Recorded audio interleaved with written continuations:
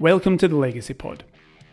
In episode 5, I spoke to Matt Rodwell, a former professional surfer, a CrossFit athlete, and now a gym owner. Matt spoke about the struggles of balancing failure and success in competitive sport, the mental health obstacles he's overcome and continues to overcome, and the difficulty of being a business owner in the UK during a global pandemic. This is a really honest and open chat where Matt spoke about the importance of taking control of your decisions and owning your mistakes. Enjoy.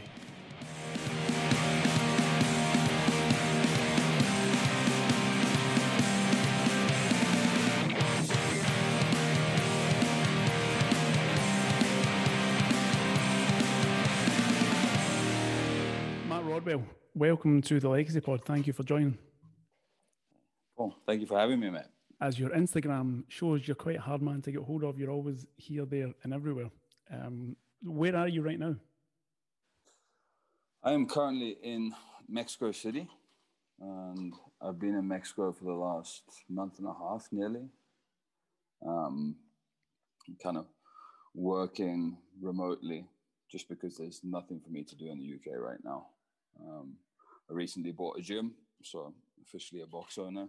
I have my own CrossFit gym, but given government guidelines and everything that's going on right now, I can't actually open doors, and it just made no sense for me to stay in the UK. Yep.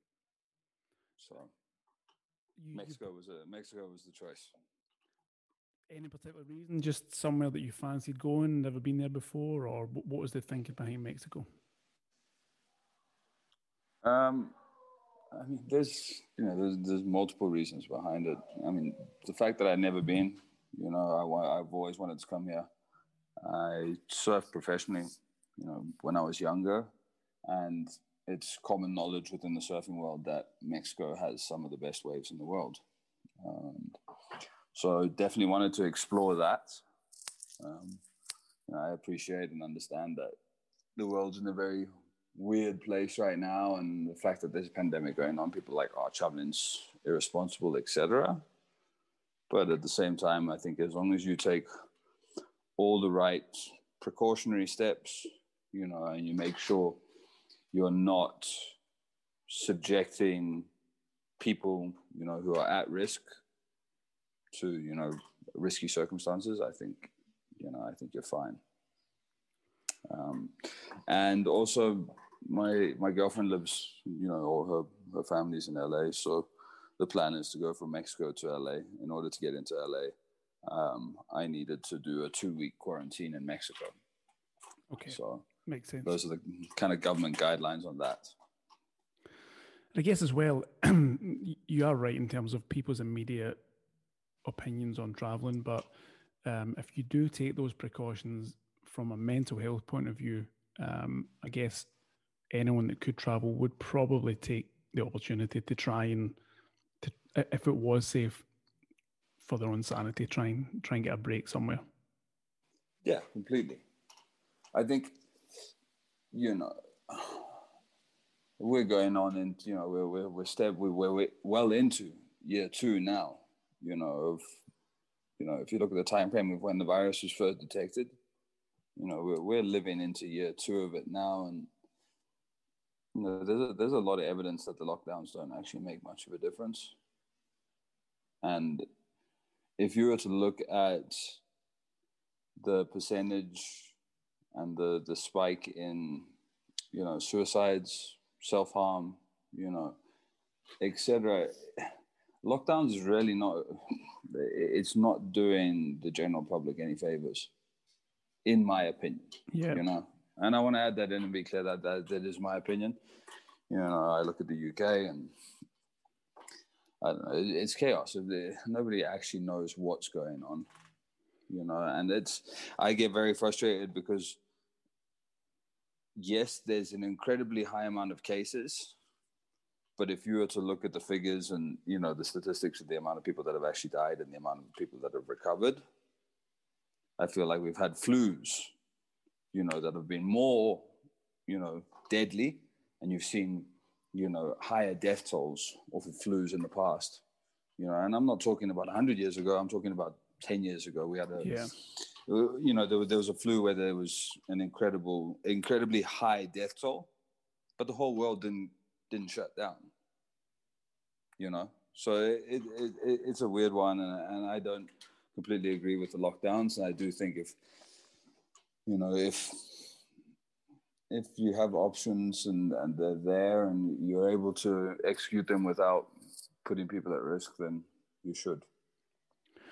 I mean, when you say there, it's probably all that people have right now is their opinions on the matter, because there's so many different conflicting official reports or positions that different governments will take.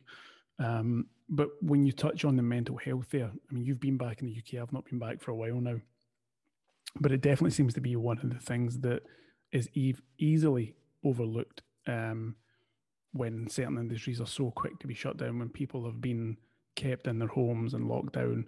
And while you can understand the rationale behind protecting those most at risk and suppressing the spread of it, the mental health side of things, that's clearly something that you've got your eye on, just from observing it.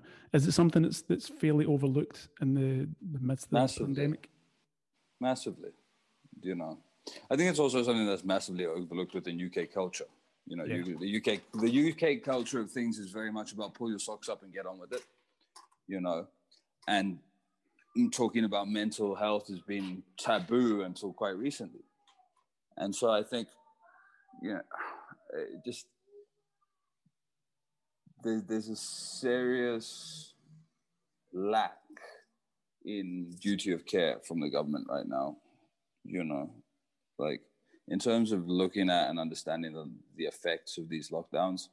They just don't seem to care. And I think, friends of friends, have taken their lives. And there's a lot of people that have been in a very dark and bad way because of this, and I think, I've got a fair bit of experience in mental health in terms of people close to me, family, etc. And the winter's already something that's very difficult to get through in the UK if you struggle with your mental health, let alone being locked in your house. And not being able to leave. There are lasting effects that come from that, I think the government needs to be paying closer attention to. And it's funny, obviously I try to be as careful as possible with what I allow myself to take in, because I do get affected by it, but you'll see these, you'll get these bits of information, whether it's Piers Morgan grilling Matt Hancock and him not actually having an answer, and completely just, talking his way around the question, to Boris Johnson, continuously extending these lockdowns. It's very hard to believe anything that comes out of the UK government right now. And I think it's super brutal to be a part of. Just on that, because you made a couple of points there that I think I would like to explore a bit more, but on the politicians' perspective generally, you're talking about the UK because that's kind of your that's base, home. If you want, that's home for you. Yeah. I think in the beginning, everyone would have given anyone the benefit of the doubt in terms of dealing with this, because it was new, because it was, no one really knew how to deal with it. But at this stage, as you say, going into year 2, do you find it harder to forgive mistakes or missteps or certain measures that are taken that benefit one group of people when the large majority seem to be at the disadvantage? Completely. There's no, without making this, too political, I've never been a fan of the Tories, and whether it's, they're dealing with the virus or, the fact that, they wanted to take away school meals for, the less privileged in the UK. I think there's just no way that, I wouldn't judge anything they do now. You know, it's like you're moving into year 2 of living with this, and they've continuously messed up, you know, mistake after mistake.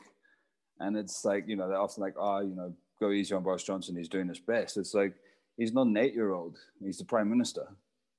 Yeah. You know, I'll go easy on Matt Hancock. They're doing their best. Matt Hancock doesn't know his thumb from his toe, from what I've seen. You know, they just waffle on and ramble, you know, aimlessly. And so it's a hard one. You know, like I said, obviously I don't want to be too political, you know, but it's, do I forgive or do I find it easy to forgive them? No. I think as the UK is completely mishandled, you know, the dealings of this, you know, and I think they should be punished at some point for sure. But, you know, given UK politics and my knowledge of it, that will never happen. In terms of, so you mentioned there right at the beginning, you've just bought a gym, you've become a box owner, which probably from your point of view, could have come at a worse time just as lockdown happened. So from getting the keys, what has it been like in terms of being a business owner, being someone in the UK that's looking to try and facilitate and try and improve that mental health deficit that you spoke about there through fitness, and you're just not able to do that right now? Well, you know, and it's so funny because it was literally, I got the keys, I was able to open the gym for a week, and then lockdown hit, and it was like, nope, all gyms have to be closed, you know. And there was a tiering system, and then later on there was additional tiers that had never been mentioned, you know, to almost mask up their shortcomings. You know, it was just very chaotic and very stressful. And you know, it's been a stressful period just because it's all completely unknown. I don't know when I'm going to be able to open doors, you know. And I think if you look at, and I said this a while ago, I said this when this all happened, it's like, if you look at the best way to manage, you know, and keep people alive and manage the virus, you know, it's through building strong immune systems and, you know, healthier, fitter, stronger, better humans. Yep. And locking people indoors is never going to do that, you know. And from my perspective, it's like, you know, like, I think if you look at the amount of time everyone spent inside and almost like wrapped in cotton wool, when they start to let people out again, and this is exactly why it happened, is it's like you let people out again, people's immune systems aren't what they were. Yeah. They start to get sick again. Cases go back up.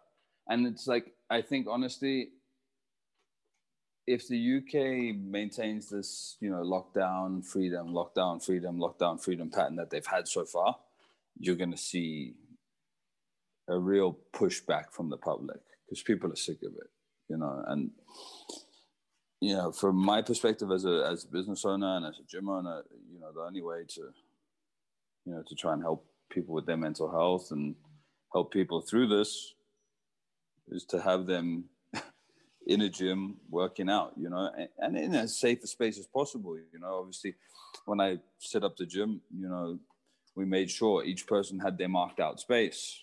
People went and collected their equipment that they needed for the workout, one person at a time.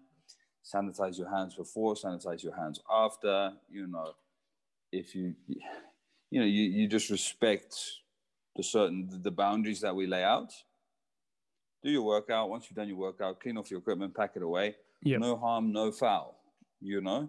And it's, you know, laying down the boundaries to your members and the people that come to your gym. Hey, if you're feeling ill, don't come in, you know, and just being respectful within that, you know. And that kind of comes down to a lot of the conversation that, you know, we've had. Like, it's just being respectful and understanding the boundaries, you know. And in order to like, you know, bounce back and help people, gyms need to be open. And from the short time that you took control of the keys, could you see immediately? I mean, obviously, fitness has been an integral part of your entire life. You've been in countless number of gyms, number of CrossFit boxes, etc., etc. But from the point of view of being an owner, could you immediately see just the positive impact that it was having on your members just by coming in every day? Massively. It was like, it was, you know, like, I've been involved in CrossFit and fitness, like, for going on, like CrossFit, this is year 11 for me, you know. So I've been involved in this for a long time. Yeah. I've seen it go through highs and lows. I've seen it go through Greg Glassman and new ownership, and I've seen all these things, and it really is, you know, there was a few light bulb moments, is what I call them, you know, like that happened, you know, well, my girlfriend and I were repainting, you know, the gym, like, you know, one or two people came in and helped us out. And just the look on their face, like, oh, the gym's going to be open again. We can come back. Like, there's a real sense that people miss that community that they had within the gym, you know, and they miss working out, you know, like, and I think it's so, you know, my friend Luke Worthington, he wrote a great piece on his Instagram about this the other day. It's like, working out is a gift. It should never be seen as a punishment, you know, like using your body is a gift. And it's the greatest gift you'll ever have. And it's like, you know, for me, when I was able to open the doors again, like one of the guys who's been a member, I'd coached him in the past. He was working, you know, just over the road. He saw the lights on. He came, he knocked on the door, opened up. We had a brief conversation. He was like, oh, so what's happening? I was like, well, I've bought the gym and I'm taking it over.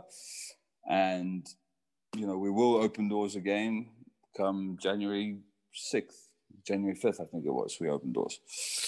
You know, and it was just, there was a beaming smile on his face, you know, and he was like, look, if you need anything, whatever it is, let me help out, please. I'd be more than happy to help out. And, you know, you can see people miss that. Yeah. They, you know, and I think it comes down to like, not so much about the routine of going to the gym, but just going in there, using your body, you know, being able to switch off, using it as almost a sense of meditation, and then cracking on with what else, you know, with the other things that you need. And that's not necessarily a CrossFit thing. Obviously, CrossFit has the community thing associated with it. But I think anyone, no matter what it is they do, if they can go somewhere and move and be with people, that would do them the world of good. It's probably just amplified when you have the whole CrossFit community thing. But I think generally people are missing it, whether it's yoga, whether it would be, you know, spin class, F45, whatever it would be, people are just missing out on getting in that space with other people and working out. People are missing socializing, you know, and it's like humans by nature are social creatures. Yeah. You know, like by nature we're social, you know, some more social and some less social, you know, and I feel like I definitely understand both sides of that coin. You know, I think when you work as a coach, you really appreciate your downtime, because when you're in the gym and when you're on the floor, one of the things I've always tried to like, you know, be really purposeful with is that when you're coaching, like my job as a coach is to deliver the best hour of your day to the people who are coming to my class. Yeah. You know, and that is taxing, you know. So from a coaching perspective, that's taxing. And it's like when you get to the end of the day of coaching a lot of hours, you enjoy your quiet time. But, you know, that's not to say you don't enjoy that socializing element at the same time.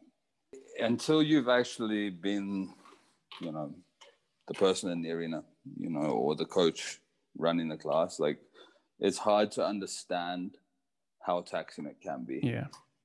You know, and how much energy you actually have to put out there to make sure those people have the best hour of their day. You know, it's a very challenging job, you know, and like I said, I've been doing this since 2010. Like I've seen a lot of people like, you know, burn themselves out really quickly, you know, and it's so easy to do. It's so easy, you know, like honestly, if you were to work, you know, you were to do 10 classes a day for a month, you would not really want to see a gym again for a very long time. 100%. You know, And it's like it's so, I think, slightly off topic, but this all ties in with the same thing, like with what we're talking about. I think when you're running a gym and as a business owner, the most important thing is to have happy coaches. Because without your coaches, your gym doesn't run. Yeah. And you need to be providing an environment where your coaches feel appreciated, challenged, but also, like they're progressing. There was a couple of times where I worked at certain gyms where I was just like, it just felt like, repetition. Mm-hmm. And when you get into that, you don't want to be involved in it anymore.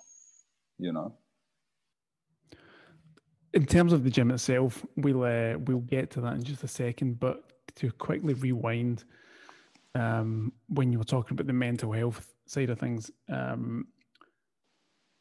you sort of mentioned you've got personal experience of that, and I'm not expecting you to go into details. But what I think people who maybe only know you through social media or know you from the image of Matt Rodwell, it's pretty refreshing to hear someone like you speak about that so openly and acknowledge that people do struggle with it, whether it's friends, family.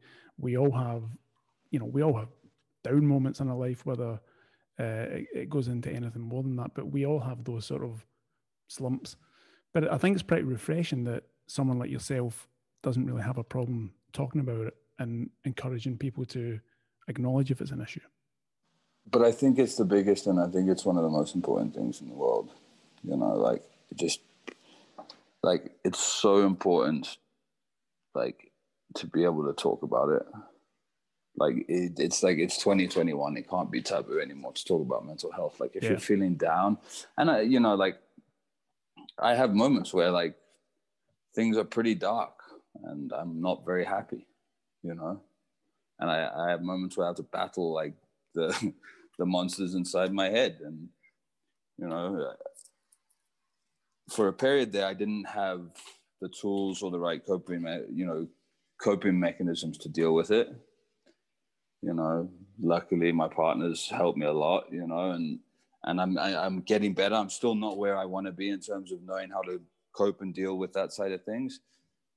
But, it's a work in progress, and I am getting better. And I do understand that, sometimes when you're feeling down, you don't want to talk about it, and it's not easy to talk about by any means. I think people struggle with putting themselves in a position of vulnerability, but from personal experience, when you open up and say, hey, I'm having a bad day, and you're able to talk about and figure out why that is, mm-hmm. It's like a weight comes off your chest, or off your back, or whatever it is. It's just, you feel so much better and so much lighter to talk about it. And it's something, my friends know, and it's a message to anyone. It's if you're having a down day and if things really suck, you can always reach out to me. I'm always near to chew on, Yeah. Or, if you just need to vent, it's important to know that there's people around you that you can do that to, but it's important to do. It's important to talk and get it off your chest and be okay, this is how I feel, and then trying to understand why you feel that way, And if you again tell me to, I know you would tell me to mind my own business, but in terms of of where those demons come from, is that something that's maybe associated with just the sort of competitive side of your life, that being a surfer from very young, and the highs and the lows of competitive sport? There's nothing better than winning. There's nothing worse than losing. Completely. Is that tied up in all of that? Yeah, I mean, that's where it started for me. I grew up in Zimbabwe, competed at a very high level and won everything. I competed at from cross country to swimming, whether it was breaststroke, backstroke, butterfly or crawl, won it all. I think I won up until I was 11. I won every race but the 100 meters, and then that transferred into surfing, and I was able to surf, become sponsored. That was my job for a while, but I never managed to crack the code with competitive surfing. Like, I just kind of buckled. Mm-hmm. In hindsight, I wish I'd seen a sports psychologist to try and help me like unpack the mindset that I needed to be in to be more successful, but situations didn't allow that. And what ended up happening is, at 14, 15, 16, in the UK, drinking culture's pretty acceptable at that age, and I think without me realizing it, my coping mechanism for not having the success I felt I was due was to drink, and later on and further down the road that turned to drinking and drugs, and then I was lucky, to have the support unit that I do at home that pulled me away from that, and I was sober for a long time, and that was when I was able to, click back into that competitive mode and, be able to compete at a regional level. I came 19th in Europe in 2014, which is an awesome experience and an awesome time, and competed at the very highest level in European competitions. And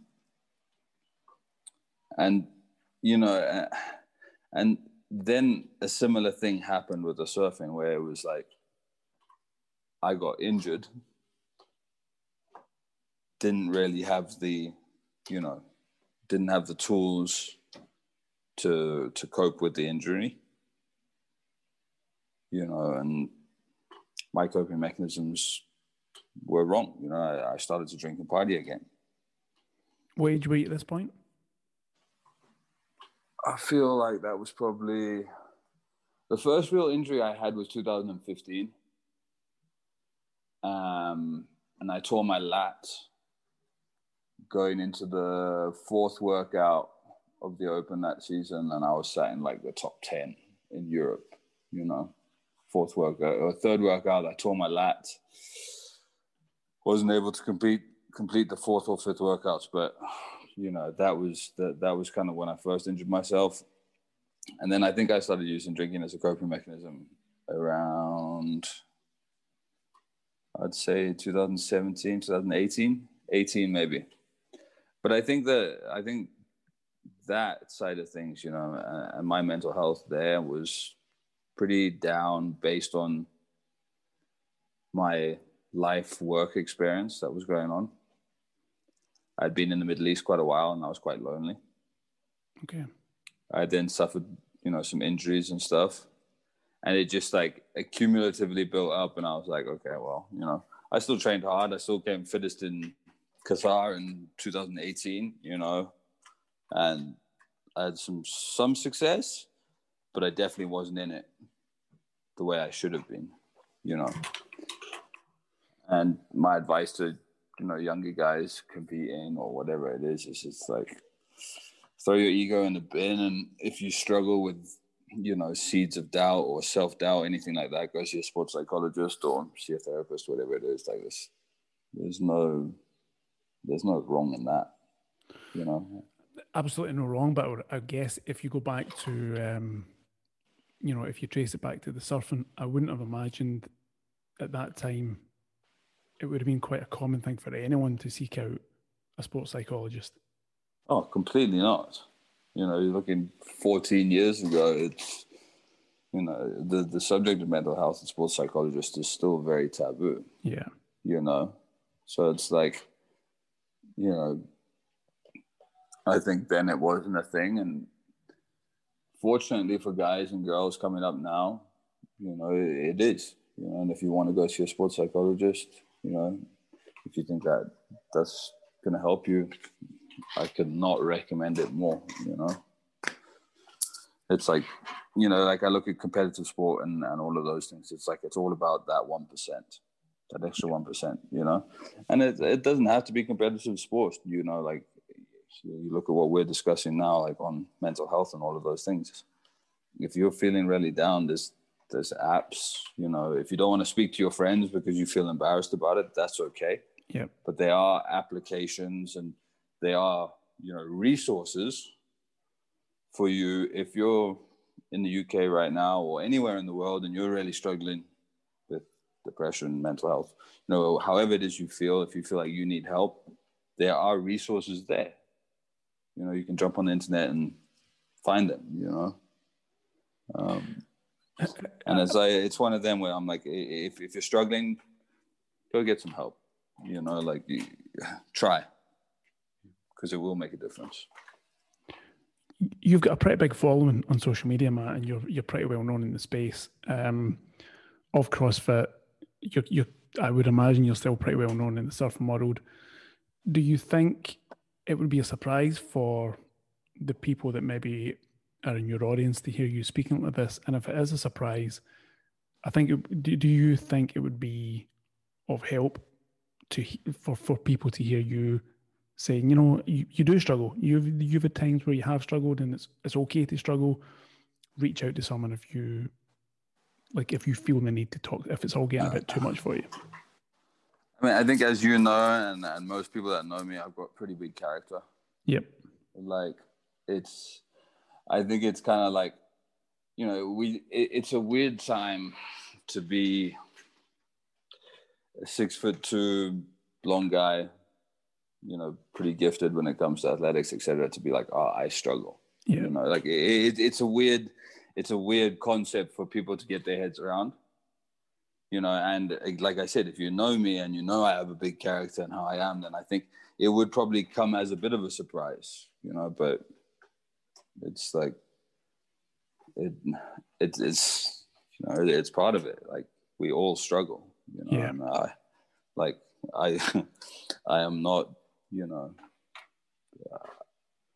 I have struggled in the past, and I do have struggles, and I'm sure I'll have struggles in the future. The only thing you do and can do is get better at coping with it and moving forward. Because there's bad days, and they're usually followed by good days, as long as you continue to persevere. One of the things that you really seem to have, which I guess not a lot of people necessarily do have, which is where the outside help, I would imagine, is going to be extremely useful. But your support network, when you look at, one of the things that I always get, pretty envious about is when I see you back home and you're surfing and, you're down on the coast. But from what you gather from those moments that you do post, is you seem tight with your family, you seem tight with your friends, and that support network. I guess you don't want to think about if you didn't have that, but the fact is you do have that, and that must, you must appreciate just how much that has carried you through whenever you've had tough times. Paul, honestly, I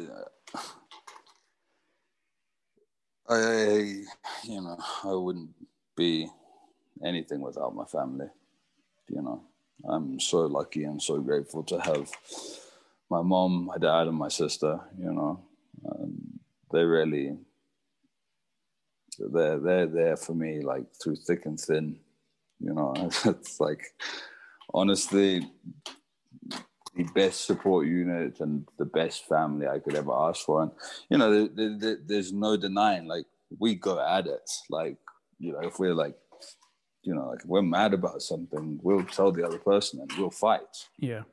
Like every family, families fight. But, it gets me, like, like a little emotional, like, I'm so lucky because they're always there, and I know that they're there. If I really need anything, I know I can always call home and say, hey, I made a mistake, I messed up, or whatever it is. I can call them and they're going to pick up the phone and be like, okay, yeah, let's help, let's figure this out, or it's like, whatever it is, my family unit is, I count my blessings every day for it. Yeah, it's really evident. The best. It's evident, man. You can tell that even just from, like I said, those little snapshots, which is a wonderful thing to have. Yeah, I mean, it's so lucky, and I also, like, I appreciate and understand that everyone's relationship with their family is different, and not everyone is as lucky or fortunate as I am. But I think you can, one of the things where I think you got to count your blessings is you can also pick and choose the people you allow, to be involved in your life. Yeah. And it's a really big thing, and it's a really important thing. Like, as you get older, you start to understand that. Like, it's something I've always tried to, like, I think with families, like, they never want to, especially with parents, they never want to accept that their kids could have done something wrong. Yeah. But as soon as, I think as a young man, young woman, whatever it is, as soon as you start to accept responsibility for everything that happens, things become more clear. And it's like, I look at it like, I'm responsible. There's no denying I've had luck and, like, I'm lucky and fortunate. But it's also like, I'm responsible for the good and I'm responsible for the bad that happens to me. We, like, as people, you make decisions and you make choices. And I spoken to my girlfriend about this, it's choices is a big thing. It's something my dad instilled in me for a long time, is consequences and actions. If you make a choice, there's probably going to, there's going to be, that choice is essentially deemed an action and there's going to be a consequence to it, and you have to pick what you want your consequences to look like, So I think it's, if you struggle with that relationship, or having that support unit in one place, it doesn't mean you can't find it somewhere else. Yeah. You just but you have to choose to do it. And I think that's really a really important thing for people to start to understand. It's like, you're in charge, and you can make those choices. You choose. Did it take you? I mean, everyone does it, but did it take you a while to work out who you want to choose to be in your life? And it's because, especially when you are, you mentioned it there, when you're like the pin-up boy in whatever sport you're doing, whether, when it was surfing, when it was CrossFit, there's a magnetism there that you are a big character, you are charismatic. People want to kind of be around that type of energy, not just you, but yeah, anyone like that, those big personalities. Did it take you a while to figure out, okay, there's people here that want to be here because they're genuine, and there's people that aren't genuine, and that's not good for me? I mean, I feel like I'm good at seeing through that, and the latter that you're speaking of there, I call them arm's length friends. Yeah. It's like, once I understand, like, their motives, and I'm like, okay, I will keep you at arm's length. But I'll be honest, man, I'm still learning how to say no. Yeah.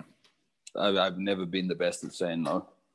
And I've always been very much about more crew, more people, more fun, everybody, let's go, all together now.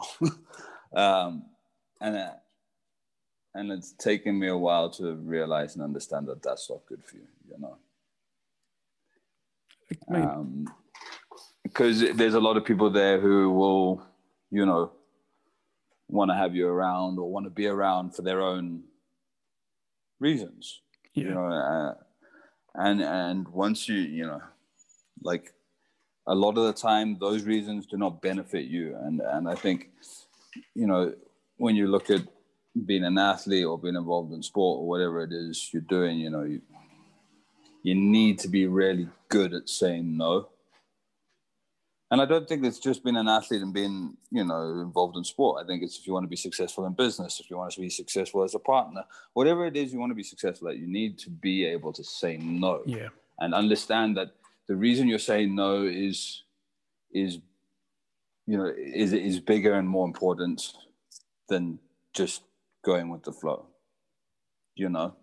because, like, I think it's super important to understand and learn that you're not actually missing out on anything, a lot of the time.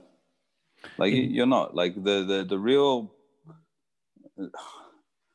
the real good and substantial things usually happen far away from, big crowds and chaos. But everyone does that. You don't want to miss that night out in case you miss the best night out, and it's such a human thing. Everyone has that yearning for not being the one that's staying in on a Friday night or a Saturday night. Yeah. No, I agree.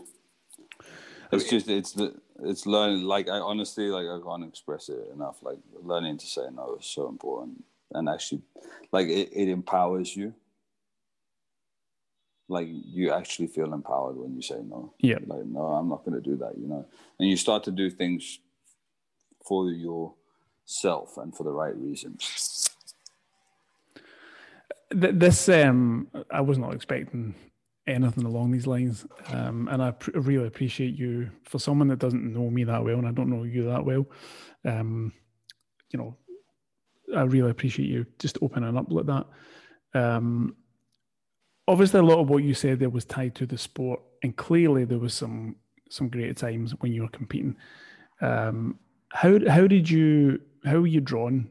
If we go back to the surfing, for example, what was it about surfing that just drew you to the sport?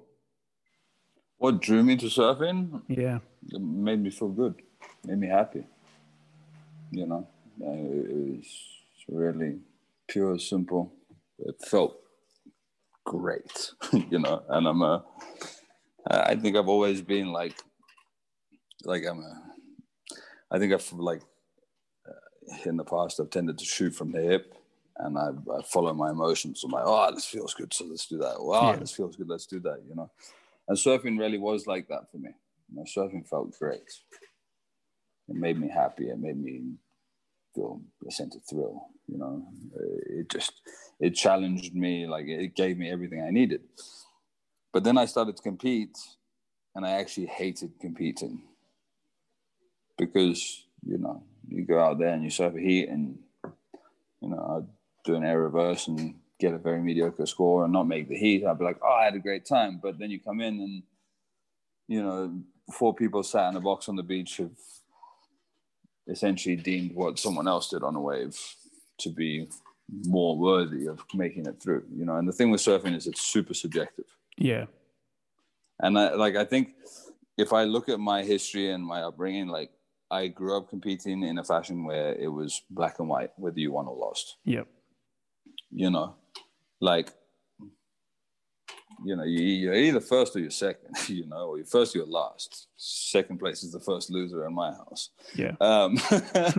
So, that's how I grew up. And that transition into surfing, surfing was just, it challenged me and it was super fun. And, it was just everything I kind of needed, And I was super lucky where I started surfing. I grew up surfing in Costa Rica. We left Zimbabwe and moved to Costa Rica, my whole family. And it's I surfed, wow,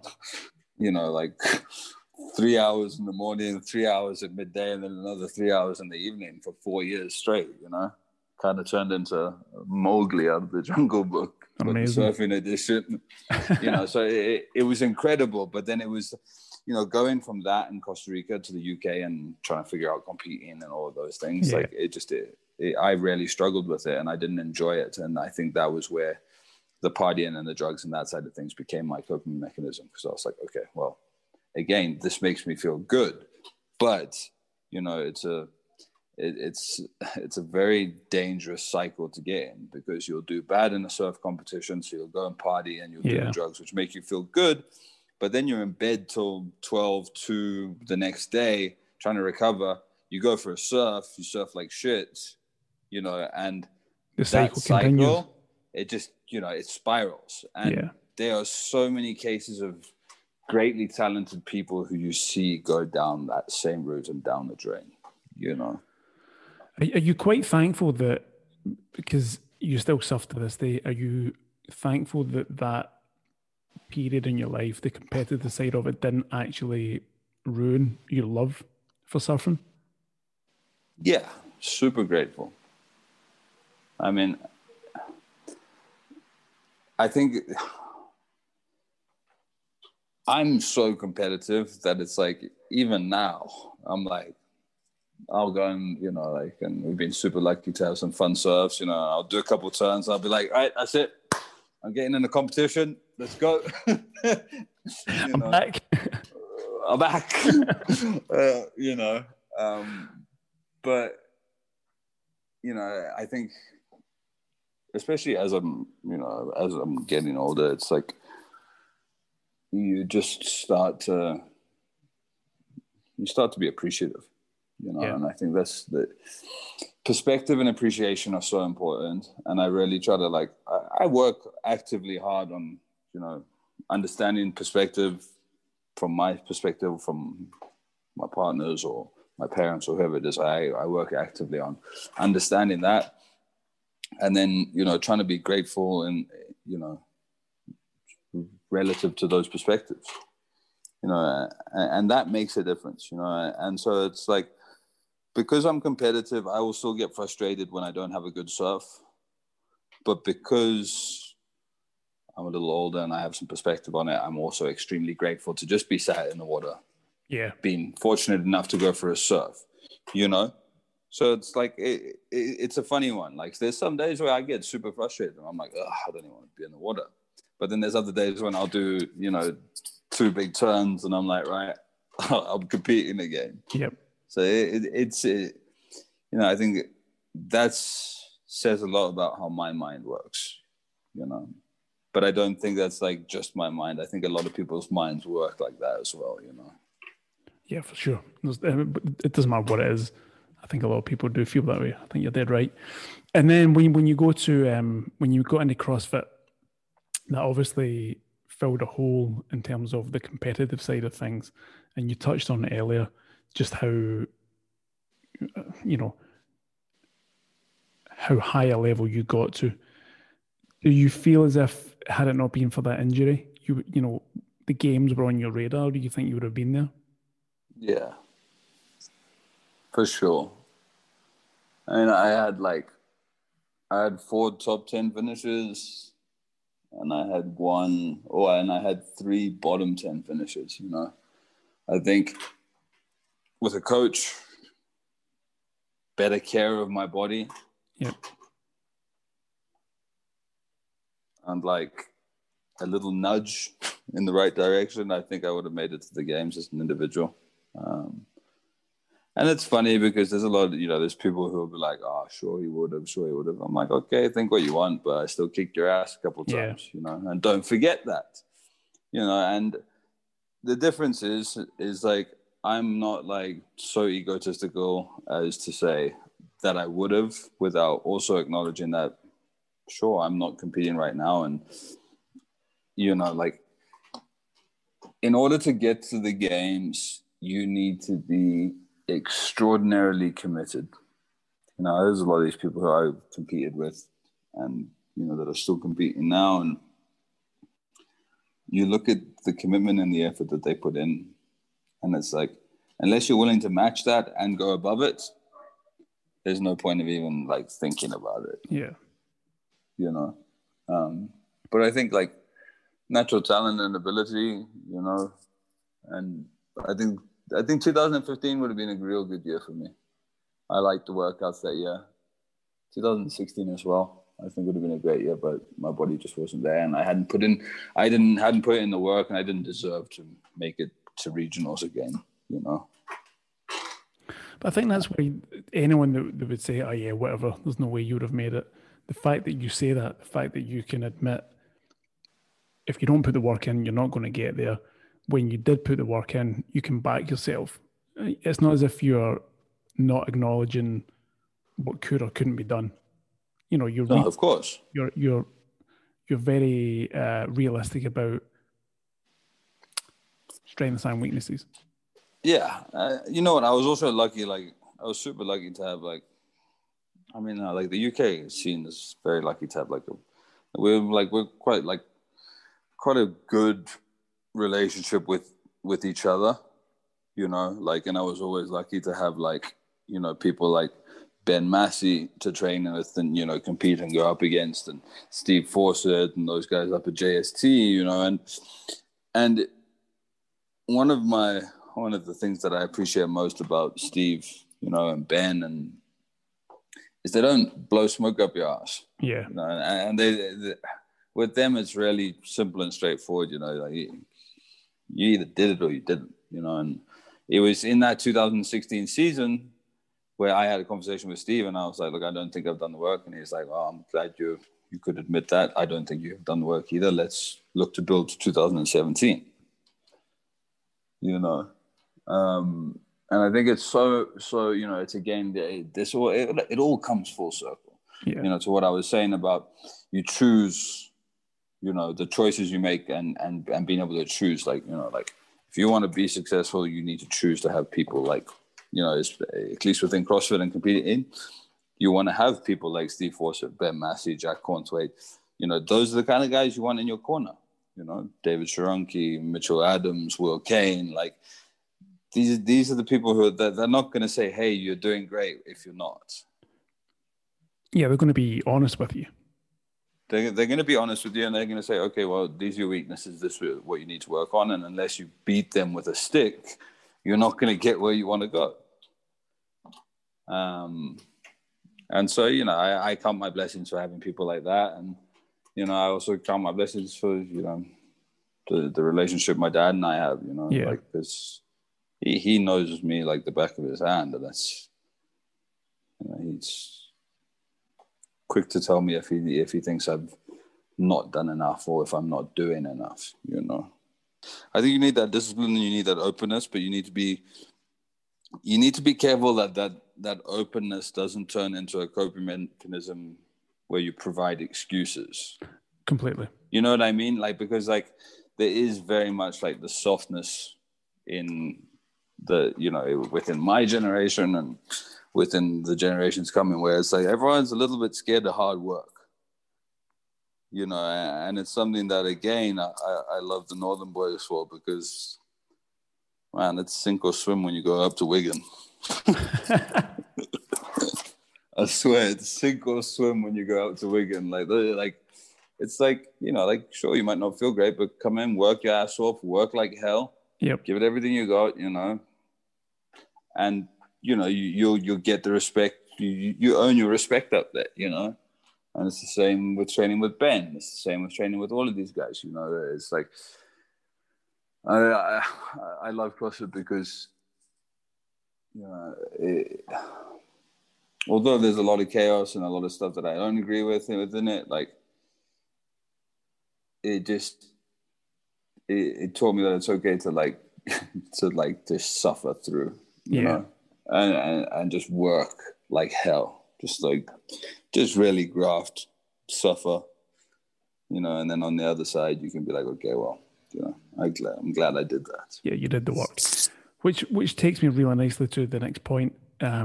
For all of the trials and tribulations of the injuries and maybe not making it as far as you wanted to, you still got that love for CrossFit. But I just want to be very clear about this question.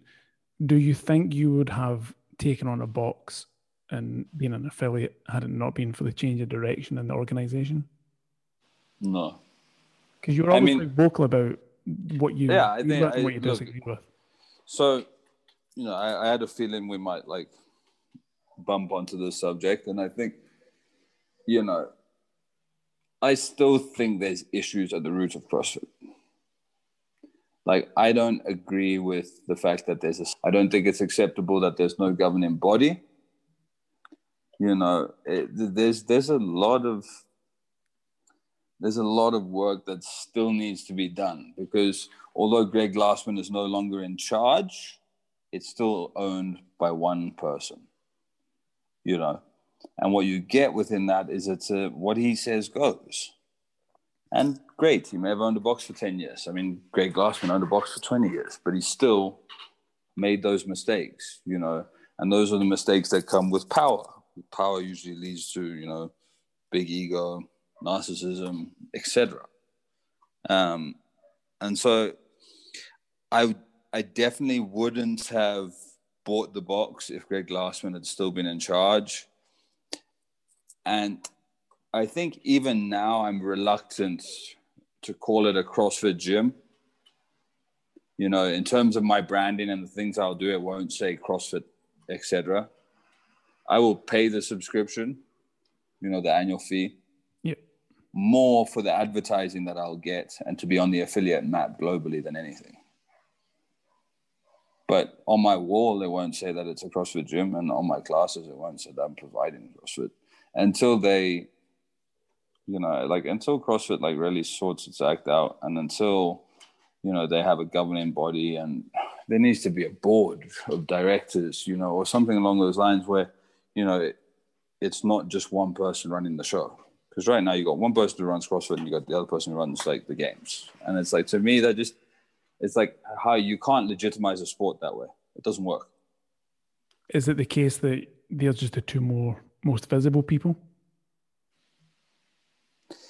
I know there's a big team that works there, but it's also the amount of people that got cut pre Greg Glassman selling CrossFit. You know, like they got rid of a lot of good people. Mm. You know, and I don't think the team's nearly as big as it was. Obviously, I don't know the ins and outs because I don't work at CrossFit. But from what I see, and again, like I always say, this is my opinion. From what I see and from what I know, there's just a lot of issues there, and there's just they've done some work, but from my perspective, it's all just fluff. Like nothing actually changed. Like there's still one guy that owns it, and great guy or whatever, so he seems to be. You know, Dave Castro set up a scholarship program. That is just fluff to, you know, make other box owners happy so that the box owners continue to pay however much per annum, you know? Like, all they've done is, like, try to wrap their shit. Sorry for swearing, but, like, you know, like, all they've done is wrap, you know, the mistakes and the errors that they have in cotton wool and painted it a different color. You know, I still think CrossFit has a lot of work to do before it gets, at least my forgiveness, you know, and I'm sure other people's forgiveness too. Is there a case of, I mean, you're very much clearly waiting, the jury's out from your point of view, but is there also just a case of step by step? I mean, I guess everything that everyone wants to be done, that they feel as if has to be done, surely takes a bit of time. I think there is definitely a case of step by step, but I do also think they can do more. You know, like it's the same as, you know, the same as anything. A lot of the time, like if people really want things to change, things happen pretty quick. Yeah. You know, like if a business or a company or a human, you know, or the government, whatever it is, if they really want something to change, if they're not just trying to blow smoke up your ass and pretend they're doing something that they're not, it happens pretty quick. You know, there's action, an affirmative action. It's like you see the cogs turning. Maybe they're trying to hide it from the public eye, but I don't see how that benefits them in any way. You know what I mean? Like, considering it was such a public uproar about Greg Glassman's comments, I just don't see how, like, keeping the changes that they're trying to make slightly more secret does them any good. Yeah, that's a fair point. I mean, you know, like, that's just my perspective. Yeah. And my opinion, you know. In terms of the owning the gym itself, we obviously touched on it right at the beginning. You know, you got the keys and then things shut down pretty quickly. For those brief moments that you were in that position, how much did it feel? Because obviously you used to train at that gym. Did it feel like you were almost going home in a sense? Yeah. Felt comfortable? It felt good, mate. Like, it felt good. It felt comfy. It's like, I know once we're able to open doors again, I know we're gonna be all right.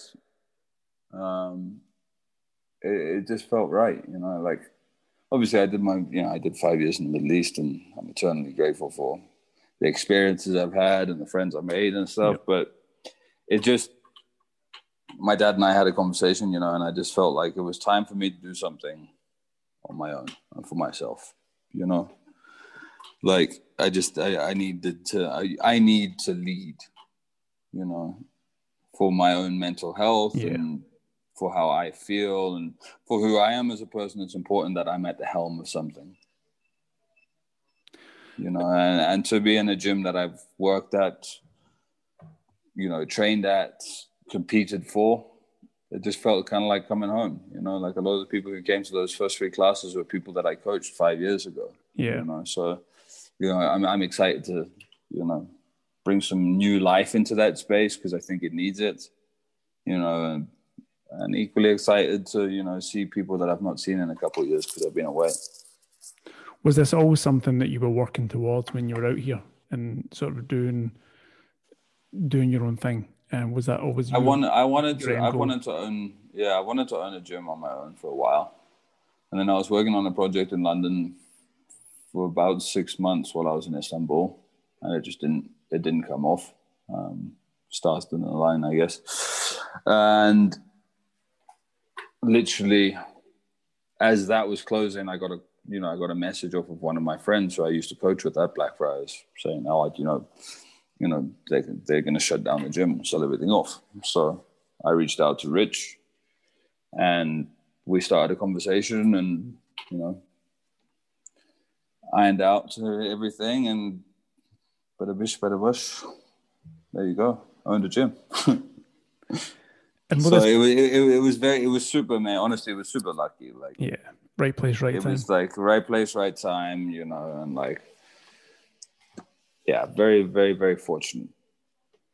And I'm super excited. I'm super excited for doors to open again so that I can, you know, show you and everybody else what we got going on. And when you come back and when the doors do open, is this going to be your full focus? Yeah. Yep. Full focus. On, you know, it's like anything. Like if you can do it, you may as well be the best at it. Absolutely. And you still surf on the weekends. And I'll still get to surf on the weekends. Go do the odd weekend in Biarritz with my beautiful girlfriend. Amazing. So when everything opens up and I manage to get back to the UK and you manage to get back to the UK, I need to come down for a workout and then you need to take me for a surf. Mate, come down for a workout. We'll go to one of my favorite places called Monmouth in Borough Market for a coffee, and then we'll plan a surf. Sounds amazing. Awesome. Listen, Matt, thank you so much for your time. I know I'm keeping you from the beach in Mexico, but I couldn't have anticipated that conversation. So thank you. I hope it was... mate, thank you so much for having me. As always, good conversation. I hope everything's going good. I hope the family's safe and well, and we'll chat soon. Thank you for listening to the Legacy Pod. If you enjoyed the episode, please subscribe, share, leave a review if you can, and I will see you in the next episode.